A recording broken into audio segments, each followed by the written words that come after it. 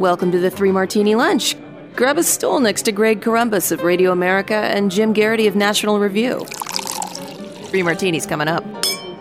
It is Wednesday. Hope all of you are well. It is time to relax, get over the hump, and have a few martinis, the good, the bad, the crazy. I'm Chad Benson in for Mr. Greg Corombos. He'll be back next week. As always, Jim Garrity is here. And Jim, where shall we start? Let's start with the good. And there's some polls out there that seem to say, hey, momentum's going in a certain way, and the evidence is starting to become clearer and clearer. Yeah, this is, a red wave. There was after the overturning of Roe versus Wade, there was a bit more galvanization on the Democratic side. I think this got Democrats who are frustrated with Biden and the state of the country came home, but that's still not going to help you that much amongst independents. And this morning, Politico has a new poll out they conducted with Morning Consult. And in their characterization, quote, shows the national political landscape shifting more firmly towards the Republican Party. The report continues, 20 days out from Election Day, voters are overwhelmingly focused on the economy and inflation. Republicans are trusted to handle those issues more than Democrats, and crime beats out abortion as a second-tier issue. In our poll, as in others, the GOP has also gained on the congressional ballot test. I guess if you're a Democrat and you're looking for a silver lining, they still have Democrats ahead by one in the generic ballot. Now, based on historical patterns, if you're a Democrat and you want to keep control of the House of Representatives, you want that to be Democrats by 3 or 4 points, not just by 1 point. But I just think the issue environment is shaping up pretty much the way Republicans would want them to. You would expect economy and inflation to be at the top of the list. 81% said the economy would play a major role in their vote choice. 80% said the same thing for inflation. You go down a bit. Crime coming in second is where I think this really becomes bad news for Democrats. That 64% said that was a major issue. Abortion was up there, but it was a third, and I guess technically a fourth if you count inflation and economy separately. And that one's at 59%. 57% said gun policy, which is probably a little surprising and probably good news for Democrats, although maybe that's gun owners who are worried about efforts about gun control. And interestingly, considering how it was such a big issue for Donald Trump, and we've had all the issues we've seen at the border, immigration is there. It's in the top 5 or 6, but it's at 55%. But just overall, Republicans have a 46 to 39% advantage on the economy. 61% of voters think the economy is getting worse. People think inflation is getting worse. Just about all of it points to a big year for Republicans. And then separately, Politico has their kind of projections of how they, classify each race between a lean Democrat, solid Democrat, likely Democrat, toss-up, et cetera. They updated 12 races, and 10 of them were in a more Republican direction. So the data is piling up and pointing towards a, red wave and perhaps even a red tsunami, so to speak, in November. Yeah, it's going to be interesting. And again, if you're the Republicans and you stay on message, which the lane you choose should be the economy, because every human being that is upright and walking, that isn't living in the streets because of mental illness or drug addiction, is in some way, shape, or form participating in the economy. And we're still a country that is, checkbook voters, if you will. Yeah, again, my guess is probably not every single congressional district is going to be equally focused on crime. If crime is going up in your community, you're going to be paying attention to that. Inflation, just about coast to coast, just about every corner of the country, you're going to see higher prices. You're going to be paying higher prices. You might see a big difference in, say, gas prices. I did notice that it's still right around the record prices in California. It's come down in a bunch of states. Most of those states are in the South and Midwest. But I think all in all, again, this is one of those issues that every day you go out and buy something, you're reconfronted with this. And I think it increases your irritation with the party that's in charge of government. I'm Chad Benson in for Greg Corombos, and he'll be back next week. It is our Three Martini Lunch Day. Jim Garrity, as always, is here. So we had the good. Let's move to the bad. And it's a very interesting article, Gerard Baker in Wall Street Journal, about essentially, look, the president's power is, and what that person at the top of the ticket is doing, maybe, just basically slapped aside by everybody. But does that mean that person's going to stop doing what they've been doing. Yeah, there's been this kind of strange mystery at the heart of the Biden presidency. You could argue he won the Democratic primary in 2020 because he wasn't Bernie Sanders, and he won the 2020 general election because he wasn't Donald Trump. And when people voted for him, this very known quantity, and this guy who I don't think you necessarily can characterize as a moderate or as a centrist, but as a guy who was always where the center of the Democratic Party was. Well, in office, he's governed pretty darn far to the left. Certainly folks who thought they were getting the most moderate version of the Democratic Party are underwhelmed with what they've got. Now, if you ask AOC and the squad, they would say no, they haven't gotten everything they've wanted. But by and large, you look at everything from the bailout for student loans to all of the spending bills to a whole bunch of social policy issues. Biden has been pretty far to the left, and that's not necessarily what people thought they were getting in 2020.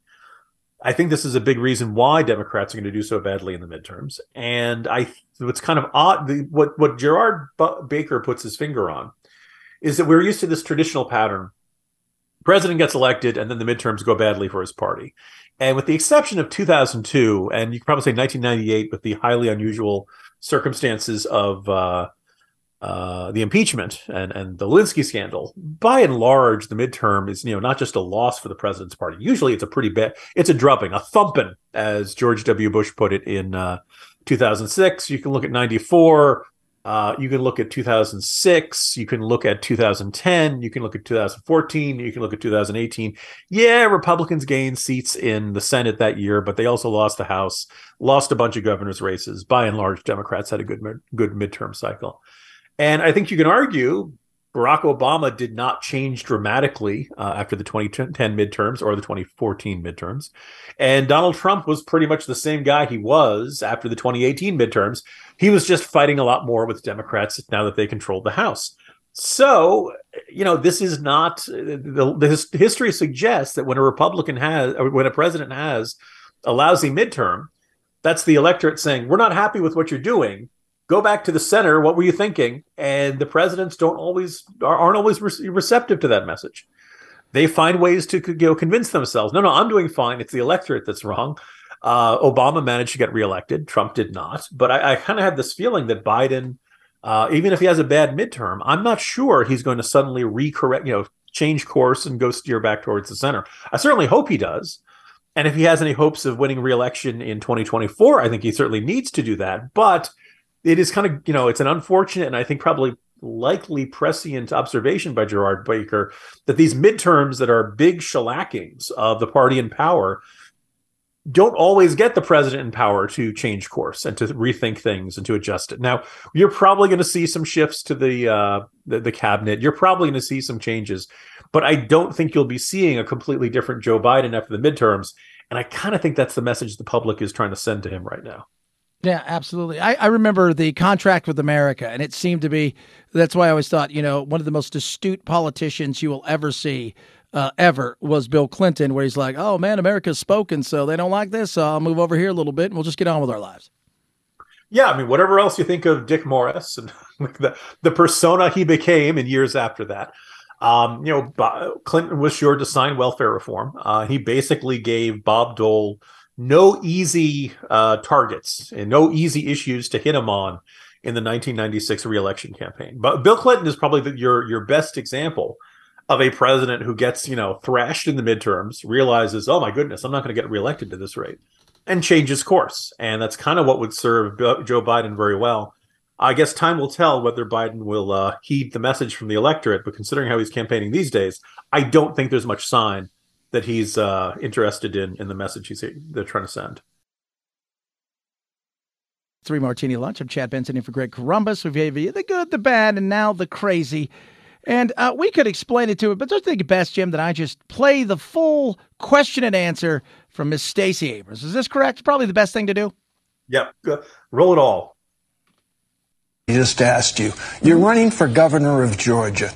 I would assume, maybe incorrectly, but while abortion is an issue, it nowhere reaches the level of interest of voters in terms of the cost of gas, food, bread, milk, things like that. What could you do as governor to alleviate the concerns of Georgia voters about those livability, daily, hourly issues that they're confronted with? But let's be clear. Having children is why you're worried about your price for gas. It's why you're concerned about how much food costs. For women, this is not a reductive issue. You can't divorce being forced to carry an unwanted pregnancy from the economic realities of having a child. And so it's important for us to have both and conversations. We don't have the luxury of reducing it or separating them out, but we also have to talk about what a governor can do. A governor can address housing prices. A governor can address the cost of education. A governor can put money into the pockets of everyday hardworking Georgians instead of giving tax cuts to the wealthy. That's what I talk about on the trail, and that's what's resonating. But let's not pretend that women, half the population, especially those of childbearing age, they understand that having a child is absolutely an economic issue. It is only politicians who see it as simply another cultural conversation. It is a real biological and economic imperative conversation that women need to have. Well, there you go. Let's have the real conversation. So work everything in that you can about abortion, including with inflation. And maybe this is the way it's going to go from now on. Yeah. This is Mike Barnacle asking the question on Morning Joe. Probably, on paper, about as friendly a venue as she can expect as a candidate. And the Barnacle question is, abortion's important, but let's talk about inflation. And she steers the answer right back to abortion. And I don't think, the reason prices are so high is because you have so many kids. That really strikes me as a clumsy answer, a tone deaf answer. What you talk about abortion when you don't have that much good to say on the issues of gas prices, milk prices, bread prices, grocery prices, all that kind of stuff. And I think one of the things Democrats have been confronting all cycle is this question about, is Stacey Abrams as good a candidate as they thought she was? Now, to her credit, she came, Georgia is a pretty darn Republican state. Democrats have not done well in statewide races until 2020. Now, she came close in 2018. She came within about 50,000 votes. Now, that seems like a lot, but that's closer than most Democrats have come. Now, as most listeners know, she rather famously insisted she had not lost the race and that somehow the election had been stolen or that votes had been deleted and a whole bunch of things that became quite, we heard in a similar context from Donald Trump in 2020. The irony is that during this time, Georgia became not such a red state, and Joe Biden won the state narrowly. And in the runoffs, Ossoff and Warnock won those Senate races, again, narrowly. But, in the right set of circumstances, Georgia can be a purple state or a light blue state. The thing is, 2022 is not ideal circumstances. President's approval rating is down. Economy, inflation is very high. President's party usually does very bad in the midterms. All these things are working against her. And most of the polling has Brian Kemp up by a decent margin. Interestingly, as the Senate race is pretty close, Warnock's had a small lead in most of the recent polling, but below that 50% threshold, possibly going to a runoff. So you go back to that image of her in the first grade classroom not wearing a mask, with all the kids around her wearing a mask. All kinds of moments where it's no doubt Stacey Abrams knows how to wow a magazine, Vanity Fair or Vogue or other magazine editor in New York. The question is, can she appeal to a majority of voters in the state of Georgia, which is still a pretty culturally conservative place? And I think so far the answer is no. And I don't think answers like this help any. And I'm really kind of bizarre to see them believe the Democrats utterly convinced if we emphasize abortion enough, we're going to win in this environment. No, you're not. And I guess in some ways you could say all of our martinis kind of tie together today, Chad. Yeah, they absolutely do. It's very interesting. It's going to be interesting to see how she fares out. And, as well as in a state where you've got somebody who is really not a great candidate, Herschel Walker, but is, starting to move in a direction where it looks like he might really win this thing. And I think it shows you, as Bill Maher talked about last week, you may have some crazies out there, but guess what? The people aren't buying the Democrats crazy right now, and they better figure it out. Yeah, and also let's keep in mind, as I mentioned, that race could very well go to a runoff.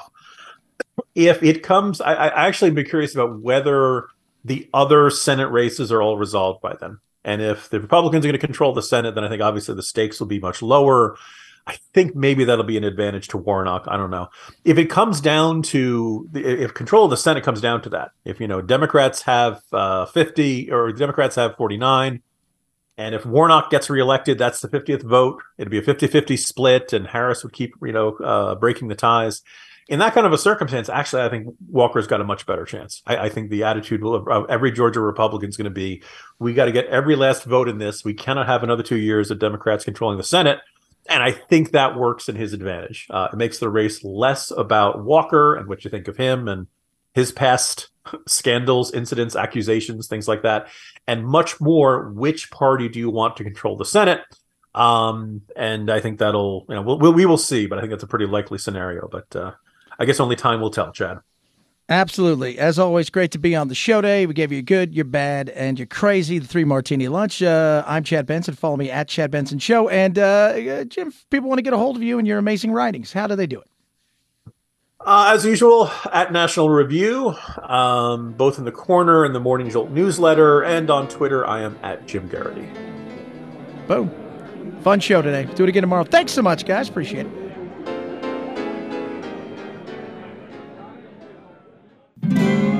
This week on the Federalist Radio Hour.